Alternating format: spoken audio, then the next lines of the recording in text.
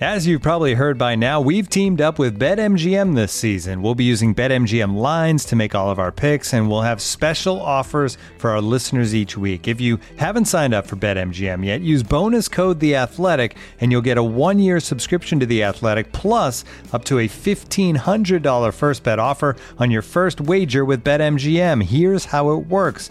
Download the BetMGM app and sign up using bonus code The Athletic. Make your first deposit of at least $10.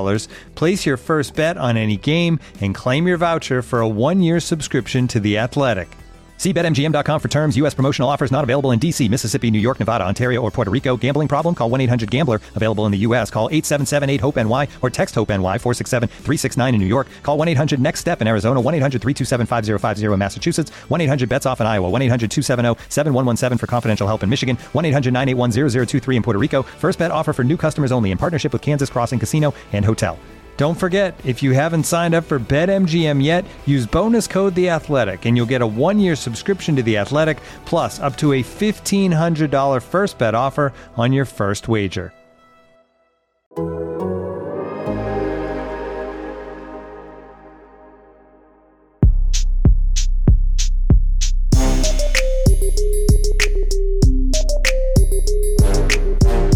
Hey everybody, what's up? Welcome into the Athletic Fantasy Football Podcast. It is Tuesday, May 31st. Summer has unofficially/officially begun with Memorial Day behind us.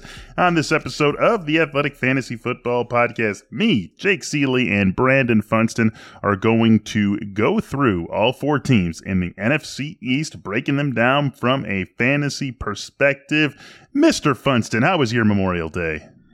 Well, my daughter is getting ready to graduate, so my wife decided that Memorial Day weekend was going to be all about flower beds and getting ready for inviting people over to our house so it looks nice. Oh, beautiful. It was not, it was not barbecuing and drinking beers and having a good old relaxing time. It was weeding. Oh, and not doing that in a good old relaxing time either, I imagine. No, that's never. That's like the worst.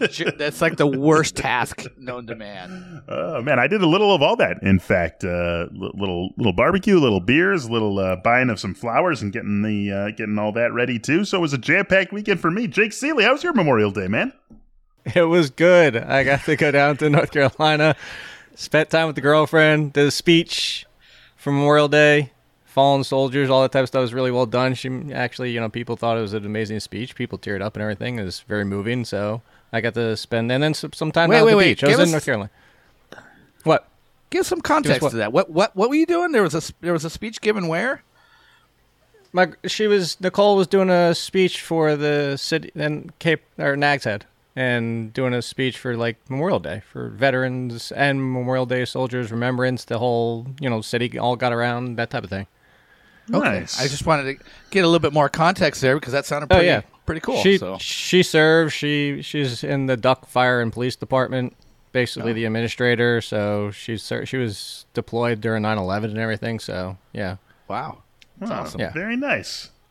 That's a nice weekend right there. Oh, Funston, you come in last place for weekend rankings. Sorry, buddy.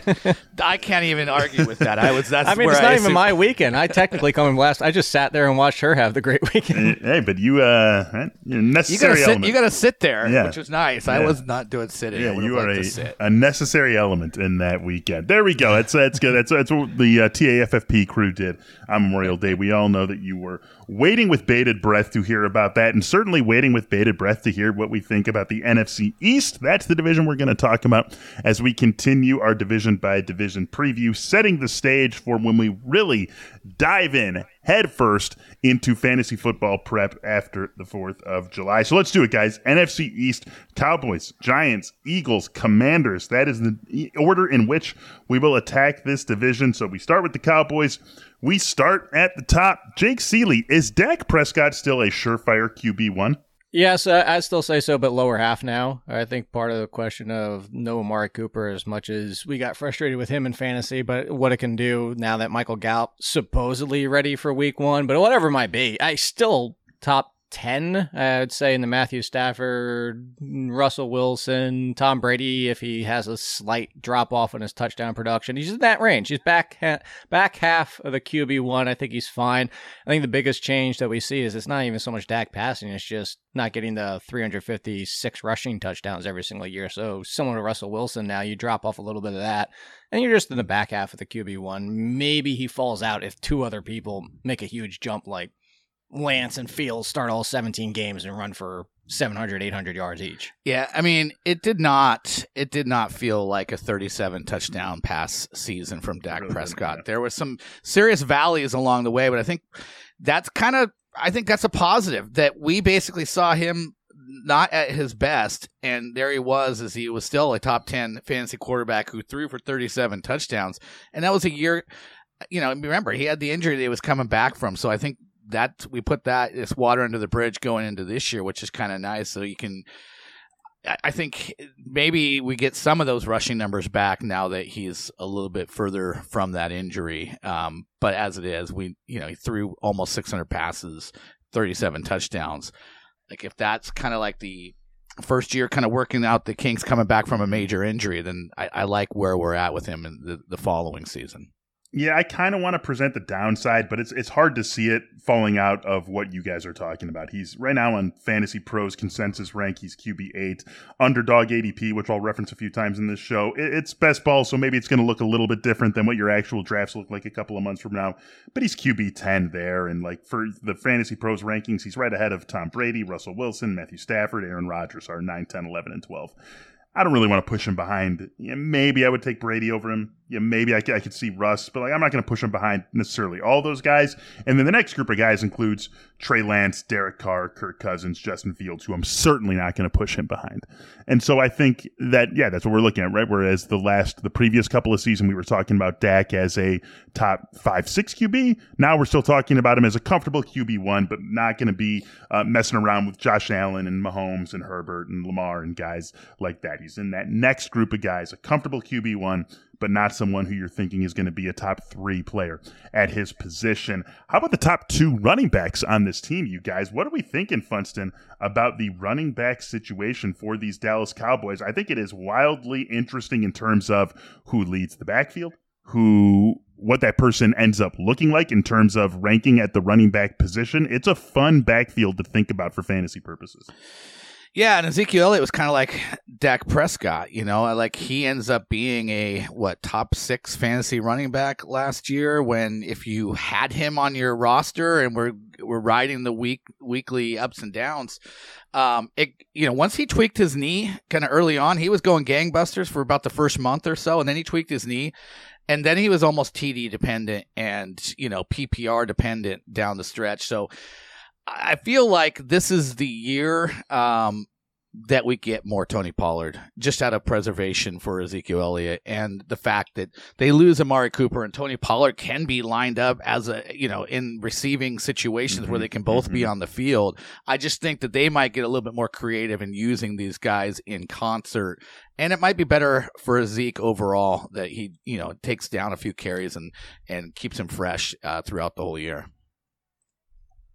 Yeah, I think that we're probably looking at last year's split, but even a little bit more. And I don't even necessarily know that it's Tony Pollard. They've made some mentions about Rico Dowdle and thinking that Dowdle could be something. And I don't really think he's going to cut in more than 20 to 30 carries. But, you add in that, and you add in maybe is talking about full team target or touch share, like 45 to 50 at most for Zeke. And now you're talking about only 210, 220 carries. So I think we'll see them very close in final position this year, Zeke and Pollard, and I could see the fact that neither one of them finish inside the top 20 this year just because of opportunities, unless Zeke falls into the end zone 11, 12 times. And that's exactly where I was going to go with this too, Jake, is that on Fantasy Pros right now, again, early rankings, we're not going to take these and hammer them into stone or anything, but Zeke's RB18 and Tony Pollard is RB34. And I just don't think we're going to see that big of a gap between these two guys.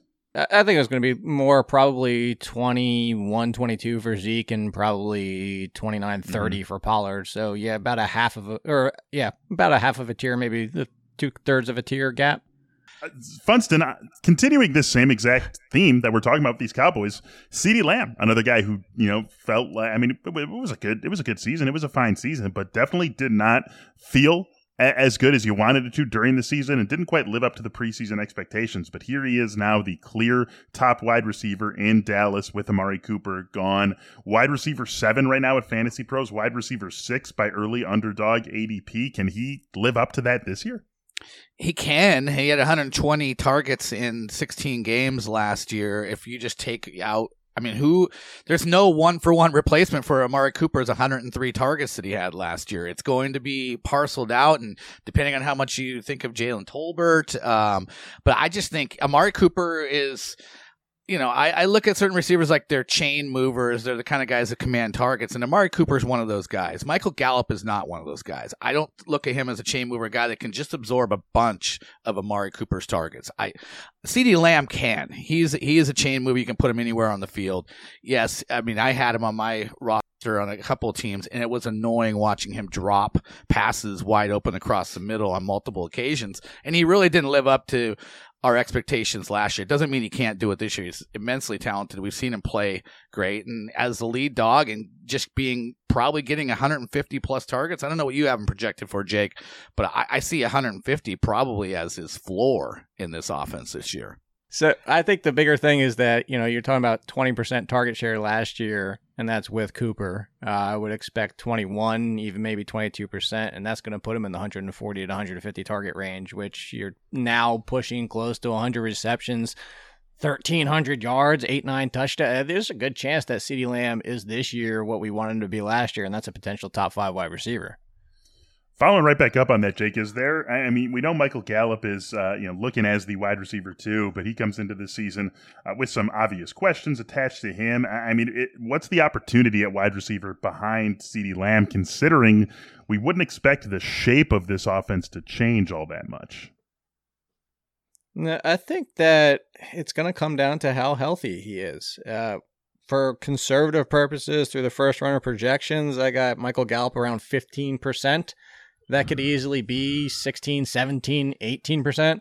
Right now, if he's ready for week 1, then you push down Jalen Tolbert and James Washington, or you have like 12, 8% for them. So that's just what it comes down to. Even at the 15 conservative percent, you're still talking 60 receptions, 800 yards. So I think that gives you an idea of a nice floor. And then the upside for Gallup is significantly higher. Yeah, I mean,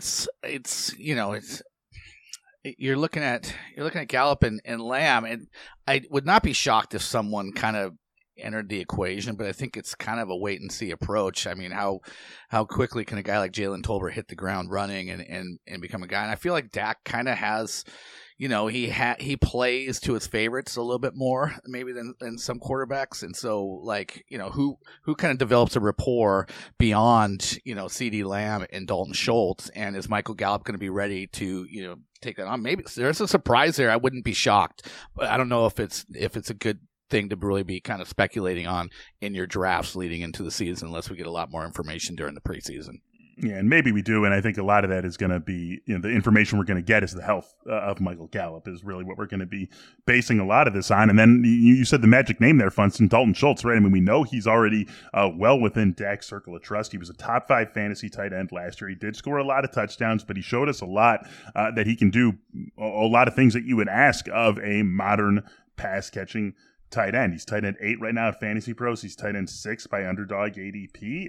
Where do you feel about that, Funston? You feel that's fair for him, or are we not giving enough credit for what he did last year? 78 catches, 808 yards, and 8 touchdowns. I think when you look at that, again, getting back to Amari Cooper being gone, how does Dalton Schultz go down in target share? Like, the only thing you can kind of really point to there as okay, that could regress his touchdowns. He could end up with 5 or 6 touchdowns instead of 8. That might change his value a little bit, but I think 75 catches and 800 plus yards is back on the table, and with fairly high confidence. And there's not too many tight ends out there that can say that. So Dalton Schultz has kind of moved into that.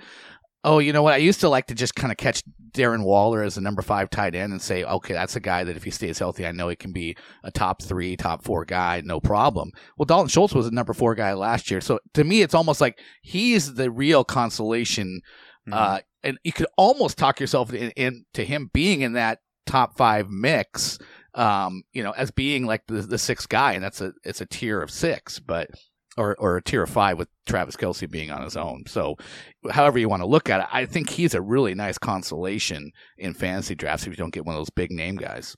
So are you you're going Schultz over Goddard, Schultz over Hawkinson? Am I hearing that I've correctly, moved. I Constant? have. I'm a big Goddard guy, but they got AJ Brown, and suddenly it becomes a little bit more of a squeeze. And like if they hadn't made the move for AJ Brown, I've been all over Goddard, but they did. So here we are. There you go. Jake, same line of thinking for you, or are you a little bit lower on Schultz? No, that's where I've had Schultz this entire time. Is basically I was actually making the argument. I think it was Pat Mayo's show where I said that it's a tier of 3 and then a tier of 3 again for me. I think Kelsey's time at number 1 still number 1, but I think it's very close where Andrews and Pitts are in that conversation, and then the next 3 are Waller, Kittle, and Schultz. And if it's going to be Waller and Kittle, I won't put them on their own. I'll just wait, as Funston said, and take Schultz. And then I think the conversations after that, it's Goddard, Hawkinson, and Ertz. So I think it's 3, 3, and 3 this year. And yeah, I'm with Funston. I'm very high on Schultz again, because if Gallup's not 100%, and even if he is, Schultz could be the third where it used to be a wide receiver, and similar to what he was he was the third last year. I don't see much reason that he's going to get trumped by a rookie or James Washington as the third option this year. Yeah, I'm with you, guy. I think I'll make this one unanimous too. I mean, I think exactly what Funston said, 75, 800, and then his fair share of touchdowns, whether that does regress to 5, maybe it sticks at 8, but the 75, 100 feels rock solid for Schultz this year as floor. Maybe the 75, it's hard to write. I mean, how many passes is he going to catch? That 800 feels like an absolute floor, and I think there's room for improvement for Dalton Schultz in the yardage department for sure. Yep, don't disagree. And I think I agree with your hearing, Jake. It's just that those 6 kind of are the 6 to me. And I think it's fair to say there's a 3 and 3 split, but it's almost like Schultz is the last guy I would take before I just don't think about tight ends. Like if I'm like, okay, if I have to wade into the Goddard, Hawkinson, Ertz, even Freiermuth or whatever, I'm just probably sitting out on tight ends for a little while after Schultz goes and kind of waiting for someone else to drop towards the end of the draft. Looking for an assist with your credit card but can't get a hold of anyone? Luckily, with 24/7 U.S.-based live customer service from Discover, everyone has the option to talk to a real person anytime, day or night. Yep, you heard that right. You can talk to a real human in customer service at any time. Sounds like a real game changer if you ask us. Make the right call and get the service you deserve with Discover. Limitations apply. See terms at discover.com/creditcard. When you need mealtime inspiration, it's worth shopping Kroger, where you'll find over 30,000 mouth-watering choices that excite your inner foodie. And no matter what tasty choice you make, you'll enjoy our everyday low prices, plus extra ways to save, like digital coupons worth over $600 each week. You can also save up to $1 off per gallon at the pump with fuel points. More savings and more inspiring flavors make shopping Kroger worth it every time. Kroger, fresh for everyone. Fuel restrictions apply. There might be someone who drops toward the end of the draft, and he's going to drop toward the end of the show, and that's a little bit of a teaser for you. But for now, let's talk about the New York Football Giants, you guys. Jake, what are we doing with Saquon Barkley? I'm drafting Saquon Barkley everywhere. Again, I don't know how many times I have to say this. If people disagree with me, that's fine. I said it on when we talked about the Panthers. I'll say it again. Saquon Barkley, if healthy, is going to be Saquon Barkley. And for people like, well, he wasn't last year. Well, he was at the end of September, right before he got hurt, when everybody was admitting he looked like the old Saquon Barkley. And then he rolled up his ankle, which was a freak injury. And then he came back and was never the same after that. Similar to the year before, kind of came back a little bit early. Our own Dan Duggan said that he didn't look like he was getting to that second level like he used to before the ankle roll-up, and now he's healthy. And now you have a good offensive line, assuming what they've done to improve it with the draft pick of Evan Neal and additions there. You assume Daboll's going to mean more for this offense. And I just go back to what Barkley's talent is Barkley, if people remember, was an immense talent who, on a per-game basis, barely beat out Christian McCaffrey. That was several years ago, but you're talking about Saquon Barkley, if healthy, you want to talk projections. If you want to say 4.4 yards per carry is a decent number, 7 yards per reception is a decent number, and he can do better than both of those, and he gets 280 touches, he's going to have 1,500 yards. So that's what it comes down to. I'll take Barkley inside the top 10. Lower end of the top 10 to mitigate the risk, and I'm not going to take him over Najee Harris at this point, but I could see a path to Saquon Barkley being inside the top 10 once again. Yeah, I think it's interesting. You can basically say that Saquon Barkley, when he's healthy, is, a fairly parallel kind of player to Christian McCaffrey. Yet Christian McCaffrey's had 2 negated years with injury, and he's still going top 3, top 4 at running back. Saquon Barkley's kind of had the same, and you're getting him at like RB13, RB14. And I don't know that if they're both healthy, that they're putting up that dissimilar numbers. So I feel like you get the kind of the value CMC when you're drafting Barkley and not having to take on quite as much risk by drafting CMC as high as you do. If this were Madden and we could turn injuries off, and we all knew that going into a draft, we knew everyone was going to play 17 games. Where does Saquon Barkley go, Funston? Well, I think you just go back to where he went when he didn't have the injuries. He was in the equation. Is always first of all, he was a 1, 2, or 3 guy for a couple years. And so I think you would say he would be top 5 if he's not going to get hurt. He's going to get a ton of targets. You feel better about the offense under Brian Daboll's direction. Have to. You feel better about Daniel Jones getting closer to his upside under Brian Daboll. And it's just like, and we know that Daniel Jones, does a decent job of getting him the ball in the passing game. So I would say he's top 5, top 6 if we know that going in this year. Jake, what are we doing at wide receiver with this team? Because they're running it back. Kenny Golladay, Kadarius Toney, Sterling Shepard's still here. They drafted Wan'Dale Robinson. I mean, I look at this group of guys and I think, pass. What do you think? Not in like the literal sense, but in the I don't want anything to do with you sense. Yeah, exactly. That's what I'm thinking. How are you breaking down this wide receiver group, Jake? I'm a major pass on Kenny Golladay, and if Daboll's going to get something out of Daniel Jones, and what has been the issue from Daniel Jones from day one is not too dissimilar from Josh Allen and accuracy issues and not knowing how to throw to contested windows. Now, Josh Allen can, I'm saying, when he came out of college. Mm-hmm. Daniel Jones still has that issue. We go back to last year. That's why I didn't like the Kenny Golladay signing. They don't match for what their skill sets are. So you look down this roster and you say, how do you get Daniel Jones what he needs to succeed when how did you get Josh Allen what he needed to succeed? Is Stephon Diggs. There's no Stephon Diggs on this roster. So and I don't even mean as in if everybody hit their ceiling. There's still no Stephon Diggs on this roster. However, if you're going to try to get him open weapons and a fallback like a Cole Beasley for Josh Allen, then you start looking at Sterling Shepard, Kadarius Toney, which is the more intriguing piece because Sterling Shepard just cannot stay on the field, unfortunately. And then you say, well, Wan'Dale's a nice gadget piece, but probably more in the Marquez Stevenson, Isaiah McKenzie type of you serve a role and that's it. So I say Shepard and Toney are the intriguing pieces. There was already talk on draft day that Slayton might not be on this roster come the opening day of the season.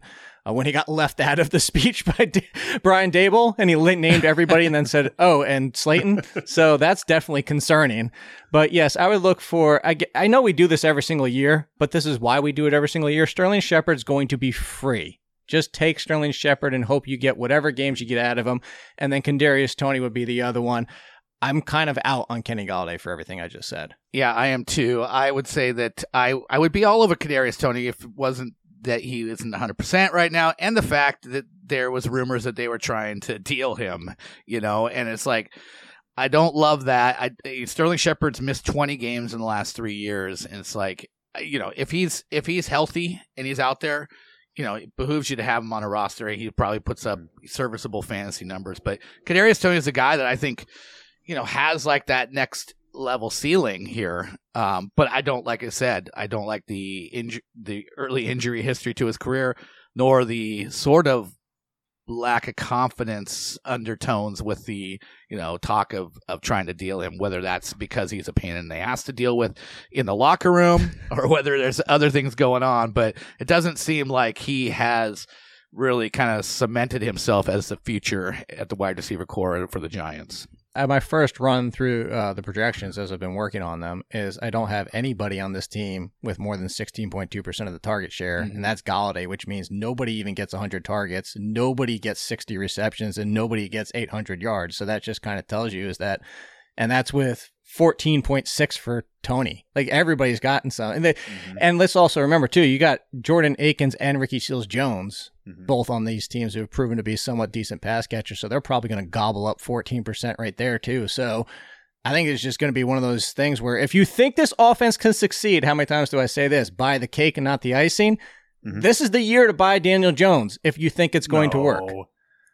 But it's not. But that's say exactly where I was going to go next. I said if it's going to work. That's exactly where I was going to go next. Was that you can disagree if you want, and you can disagree in your answer. But we basically know what Daniel Jones is, and there's no value in him in a typical one quarterback league. There's value in him in a super flex league because literally every starting quarterback in the NFL has some sort of value in a super flex league. But let's say you are invested in the Giants. Let's say you're invested, of course, most notably in Saquon Barkley, but you have some high hopes for Kadarius Toney. You draft Sterling Shepard as your last receiver, and you want to see him work his way into like a flex discussion. What do you consider, Jake, a step forward from Daniel Jones as just a competence level for the Giants offense that then gives those guys a jumping off point for this season?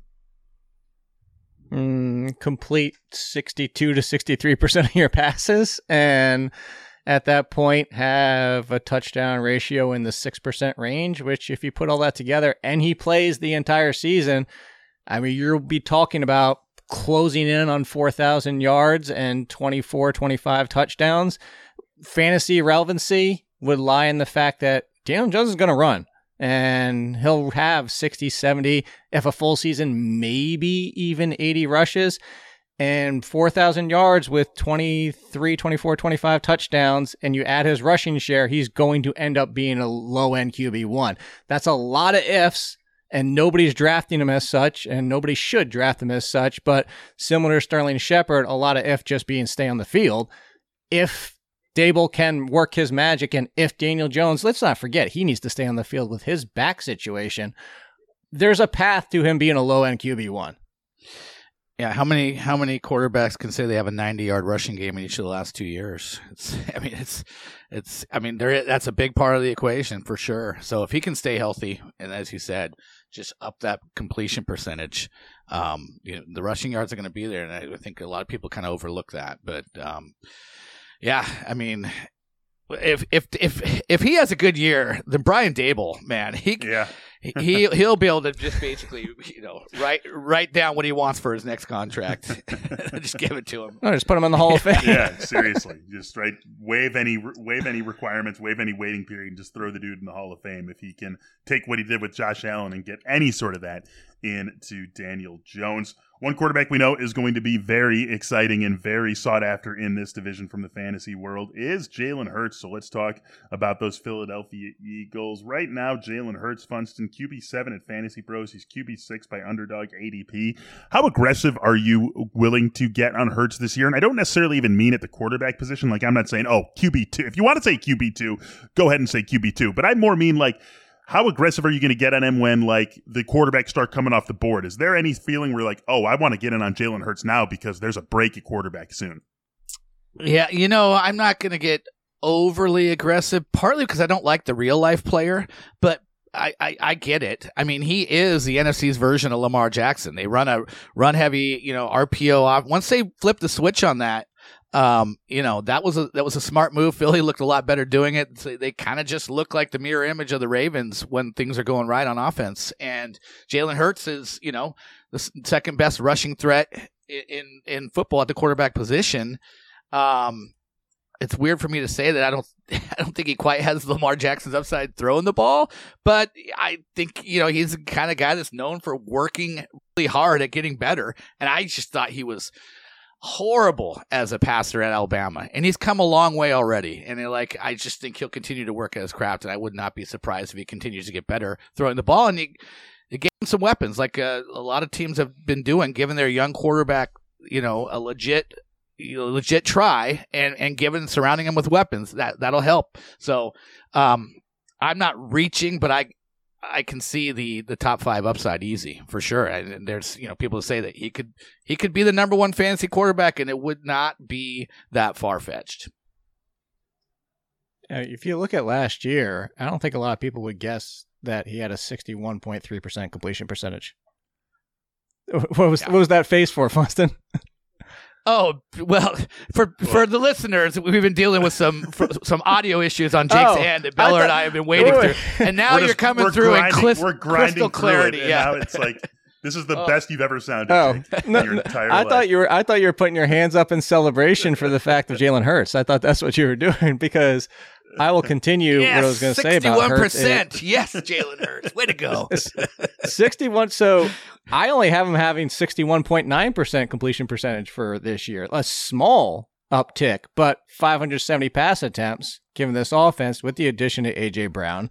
You're moving everybody down the depth chart because you're taking Devontae Smith as a rookie, and now he's a number 2. You're taking Jalen Reagor, Quez Watkins, whoever, blah, blah. They now just fall to the wayside because Dallas Goedert's the number 3. I think Kenneth Gainwell will take a step forward, including the passing game. So you say that Jalen Hurts gets to the low 4,000s with 25 touchdowns, I think is beyond reasonable. That's not even lofty expectations. And the key is what you just said, Funston. I have for 750 rushing yards and 9 rushing touchdowns, maybe 808, whatever it might be.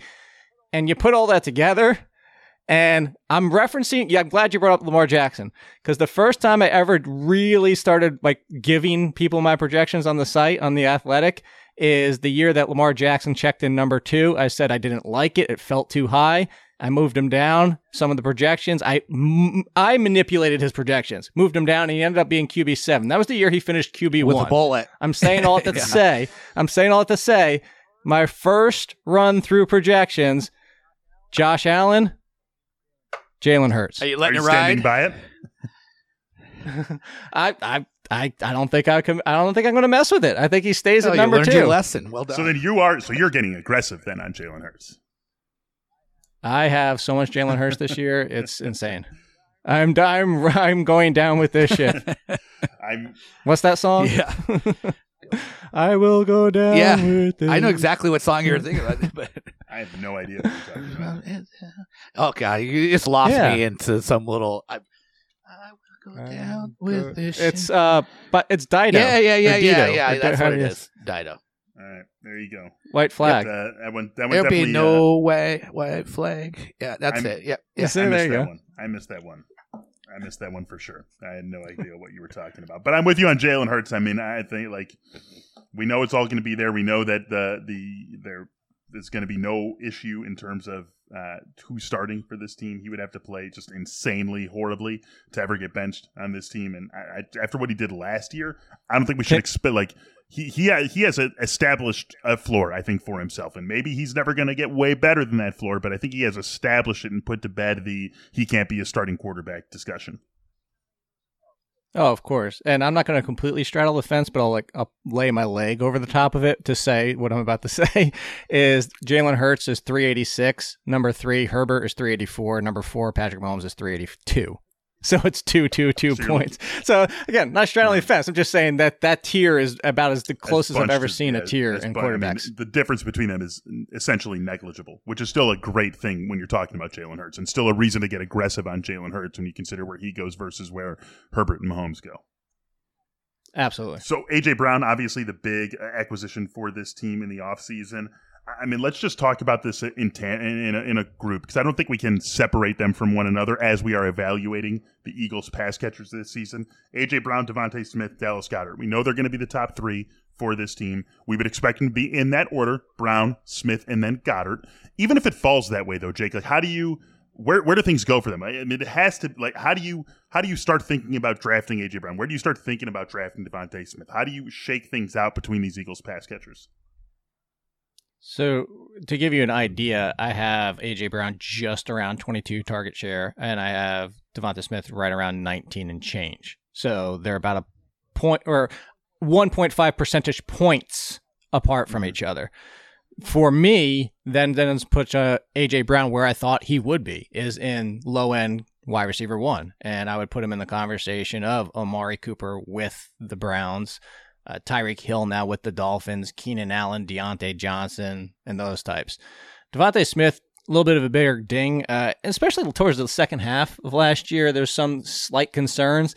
I'd put him down in the almost the 30 range now with Amon-Ra St. Brown, Marquise Brown, Judy, Sutton, to see how that works out. Volume guys like Christian Kirk. So he's now in that conversation. Whereas I think if it was Devonta Smith and then a lesser talent to Devonta Smith as his number 2, but better than what they had, Devonta Smith could have been top 15. I think this just keeps him around 30 now. I just on the A.J. Brown thing, like I get why people want to take him like 8, 9 at the wide receiver spot. I will have no A.J. Brown because that's where he's going consistently. There's going to be one guy in the draft room who always has A.J. Brown as like their 8th wide receiver. And I worry about his health. He's missed, what did he miss? 3 or 4 games last year and a couple games the year before. Like we've heard that there's always been kind of like this underlying knee issue with him. He's been a peak and valley guy. He'll have these huge games and then there'll be some disappearing games. And I wouldn't be surprised if that'll be the same kind of nature of the Philly offense that it was of the Titans offense. So I just am not, like, I get that he might end up with wide receiver 1 numbers in the end, but I think it's going to be a typical unsmooth ride that A.J. Brown brings to the table. And I'm out on those kind of guys. All right, Funston, let me ask you this. Let me find out when you say when on A.J. Brown. So I know I can just look at these names that are just above him. I know you're taking those guys. A.J. Brown or Tyreek Hill? I assume that's Tyreek? It's Tyreek. A.J. Brown or T. Higgins? I'm actually... Let's assume Higgins is, the labrum is all good. Yeah, I think I'm probably going A.J. Brown at that point because we're talking about a number Higgins. 2 versus I think a number 1. I think really close. Actually, I have Higgins at 21% of the Bengals target share, and then that checks him in at 1,308 touchdowns. Should be a big target share if that's what he ends up getting. Yeah. Funston, how about A.J. Brown or Keenan Allen? Keenan. How about A.J. Brown or DK Metcalf? AJ. I'm gonna go DK Metcalf because I think those are really close. And to be honest, if they're so close, I'm going to pick my Seahawk over my Eagles. But I actually think I have them ranked back to back in my rankings. I'm trying to bring up my rankings, but they're. Hey, you want to know what? Go look at DK Metcalf's numbers with Geno Smith in those like 5 games that he started. They were actually pretty good. I think he had like a 100-yard game, like 2 90-yard games, and like a 40 and a 60. But he had some good numbers under Geno Smith, which unfortunately might actually be who's starting in week 1. That's gonna have to be when we get closer to draft season. We'll have to do a debate between those two guys. Clearly, Jake's on A.J. Brown there, college teammates, all that good fun stuff. That'd be a fun debate as we get to, and they're going to be close. Regardless of what even if you're the lowest person on A.J. Brown and the highest person on DK Metcalf, or vice versa, you're going to see them going close to one another, and even that person would have them ranked relatively close to one another. So that's a fair debate for us to have when we get a little bit closer to draft season. I think there's a big buying opportunity on Miles Sanders this year, you guys. Miles Sanders right now is RB27 at Fantasy Pros, RB27 by Underdog ADP. I'm not saying this guy should be RB17 or anything like that, but it's the song remaining the same in Philly. Kenneth Gainwell, Boston Scott, those are the next running backs on the depth chart. Gainwell's going to have a role. We know that, Jake, but man, I just think Miles Sanders, the touches are going to be there. You've got a rushing quarterback next to him. Maybe that takes away some of the goal line touches. Maybe Boston Scott takes away some of the goal line touches. RB27 feels like we're reacting too much to the 0 touchdown season of 2021. I would feel comfortable with him as something like a top 20-ish running back, 2021, 22, somewhere in there. I actually completely disagree because I am an RB35. So that should tell you that I have no Miles Sanders. I have him behind Melvin Gordon, Kareem Hunt, Kenneth Walker, Rashard Penny, Tony Pollard, and up from there because I think the Eagles have told us what they've told us is they don't believe in him in the passing game. Whatever happened since his rookie season is kind of gone out the window. I liked Miles Sanders, the talent. I don't like Miles Sanders, the Eagles, because it just doesn't seem they want that. And Funston knows this. Is I have Kenneth Gainwell as my fifth of my. I went a little bit deeper for my RB breakouts this year, and I don't have Kenneth Gainwell getting very much more than like about 110, 120 touches. But that's an improvement of what he was seeing, and I think it's just going to be a factor of it's going to be very much where we talk about backfields being 60-40 and 50-50 and blah, blah, blah. I think, and they also like Boston Scott. I think this is going to be like a 40-30-25, and then the other 5% being Kennedy Brooks if he makes the roster or somebody like that. And then the biggest factor is even if it's 40-30-25, that's after you take out Jalen Hurts' 25+ percentage of the rushing share. I will say on Miles Sanders, once they flipped the switch to become that run heavy and they changed the offense, he averaged like 7 yards a carry over his final 8 games. He didn't score a touchdown. If he scores 4 or 5, like even if he's not used heavily in the passing game, like there's a path to being an RB2. And I think the point here is like I don't disagree with you, Beller, but I don't think you need to draft him like that because you definitely don't. Yeah, I've been in multiple. I've actually taken him in a couple drafts where I got him at like RB28, RB29. If you let him fall to the back of the top 30 RBs, you usually can end up getting him. A lot of people are at him, like Jake, and like I think he's a fair play at the back end of the top 30 because there is 4 or 5 touchdowns. And he stays relatively healthy all year. It's a very ripe environment. Great offensive line. He's just, there's a lot of yardage to be had, even if it's not in the passing game.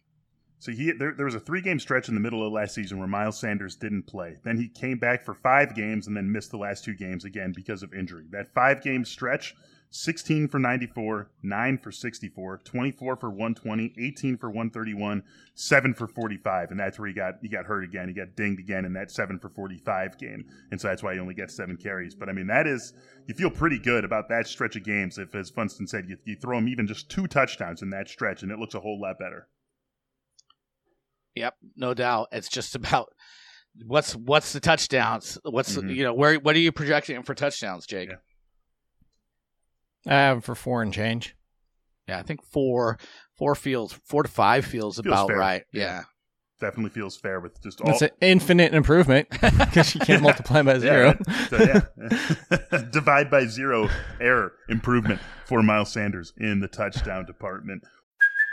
Hey, it's Kaylee Cuoco for Priceline. Ready to go to your happy place for a happy price? Well, why didn't you say so? Just download the Priceline app right now and save up to 60% on hotels. So whether it's Cousin Kevin's Kazoo Concert in Kansas City, go Kevin, or Becky's Bachelorette Bash in Bermuda, you never have to miss a trip ever again. So download the Priceline app today. Your savings are waiting. Go to your happy place for a happy price. Go to your happy price, Priceline. One more team, you guys, in this division to talk about, and that is the Washington Commanders. What are they commanding? No one really knows. Is there a Carson Wentz effect? Is there a meaningful, noticeable Carson Wentz effect, Jake, on this team from the quarterback play they had last year, or should we just copy and paste what we had last year to this year with just a different name doing the slinging? I think there's a mild improvement with Carson Wentz, but I don't think people realize how similar Carson Wentz's and Tyler Heineke's numbers were on metrics outside of touchdown to interception ratio. Most of their air yards, completion percentage, all those kind of numbers, like a lot of those numbers are very similar. So I think Carson Wentz will see a slight uptick in the fact of efficiency on that end, so the touchdowns might help. But overall, I'm not boosting Terry McLaurin and set other pieces too much over just Carson Wentz being there. All right, Brandon Funston is staging a Washington Commanders strike, so he is going to be out for the rest of the talk on this team. Same sort of question, Jake, on the running back situation here. Antonio Gibson, J.D. McKissick, they are back running it again for this squad. I mean, business as usual. Should we take what we saw from this team last year and expect generally more of the same? Should we treat these 2 running backs going into our drafts as the guys who they were last year in terms of skill set, workload, role, all that good stuff? I would say Antonio Gibson, yeah, but understand that role might include fewer opportunities in the passing game when McKissick is healthy. McKissick was headed for Buffalo. They brought him back. I'm not worried about Brian Robinson out of the fact of more of he's replacing Jarrett Patterson with more 3-down ability that he can play all three. But the biggest tell here is that Antonio Gibson, yeah, he can get 280, maybe best case scenario 300 touches, but he's just not going to be the 300 guaranteed and then 320, 330 touch workhorse because they just don't want him to be. And that's fine that they don't want him to be because it probably also hopefully keeps him healthy for somebody who's also dealt with injuries. So I think the real situation here is that, you talk about James White and his value on that podcast, if he can stay healthy, being an RB3 in PPR formats, half or regular. I think McKissick's in that same conversation. Nyheim Hines. Well, all three of these guys are in that same bounce back. All three injured, all three potential bounce backs. Hines more just usage than injury versus the other two, but all three of them could be values this year from their usage standpoints. Yeah, just 2 years ago that McKissick had that monster year as a pretty much pass catcher only in Washington. And he went back there for a reason, right? I mean, this was a guy who we all thought was going to Buffalo, and then boom, pulls the rug out, goes back to D.C. So certainly could be someone who has quite a bit of draft day value. Terry McLaurin, things did not happen for him again in the way that we hoped. It was a fine season, but things just weren't clicking for him in the passing game with Taylor Heineke last year. And I guess that he would be the guy who we would most hope there to be a meaningful Carson Wentz effect.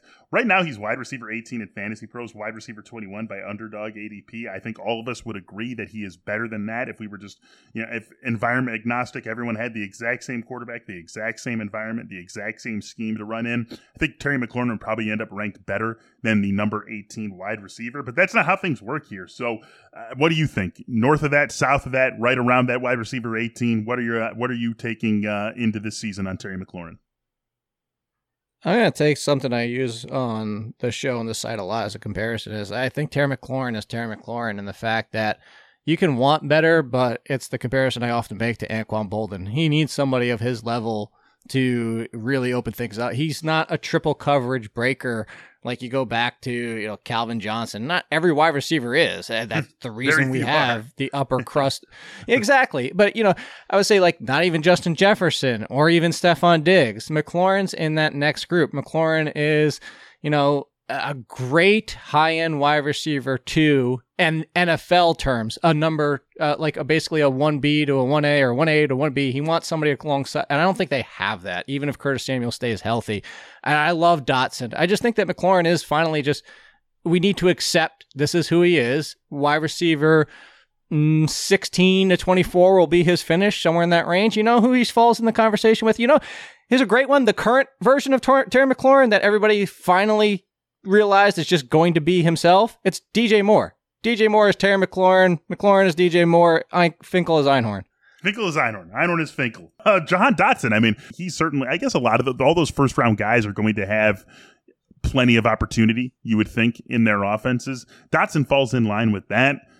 What sort of opportunity are we expecting for him as a rookie this year? I have him at 95 targets with bad. 15% of the team's share. Mm-hmm.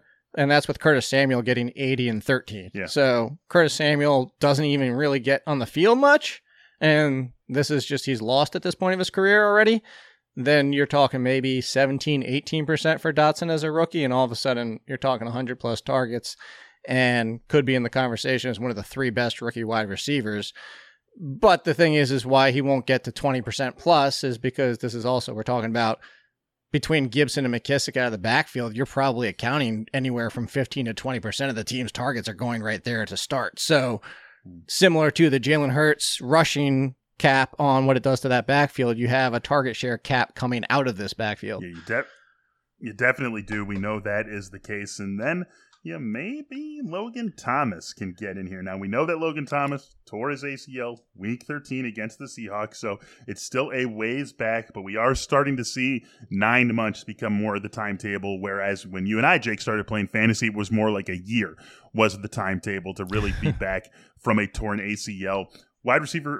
Tight end 15 over at Fantasy Pros. He's 24 by Underdog ADP. It's probably not going to rise much higher than that unless we get great news about the knee and about his recovery, by middle of July, beginning of August. But this feels like, this was a guy I was referencing at the beginning of the show when I said there's another one of those tight ends who will drop down into the end of the show. This is the guy who I was talking about. It feels like this is someone who could quickly get back in our fantasy lives once we see a return to something at least close to, if not complete, full health. It definitely could be. The real problem is that at that point, it's do you just wait and throw it up and say, I'll just draft at the end and take Logan Thomas or Gerald Everett or Austin Hoopers, or do you try to jump in that tier right before then? So that's all it comes down to. Yeah, I think that there's upside. The biggest problem is, does he stay healthy? And there's been a lot of talk that Washington likes Bates, though. So this might be even a tight end share, even if he stays on the field. I like the opportunity. I'm with you. I just don't know. This is going to be one to watch to see what their split use or snap use is going to be preseason wise. It's an interesting team for sure. It's an interesting position to look at, an interesting player to look at, wrapping up not only our look at the Washington Commanders, but this episode of the Athletic Fantasy Football Podcast. Thanks so much for being with us. Our run through each of the 8 divisions continues next week. Which division will it be? Well, we've only got 4 left. I don't know which one it's going to be, but by the time we get together next Tuesday, we will know, and we'll have a lot of fun going through it. That will do it for TAFFP this week. For Jake and Funston, I'm Michael Beller. Thanks for listening. We'll talk to you soon. See you.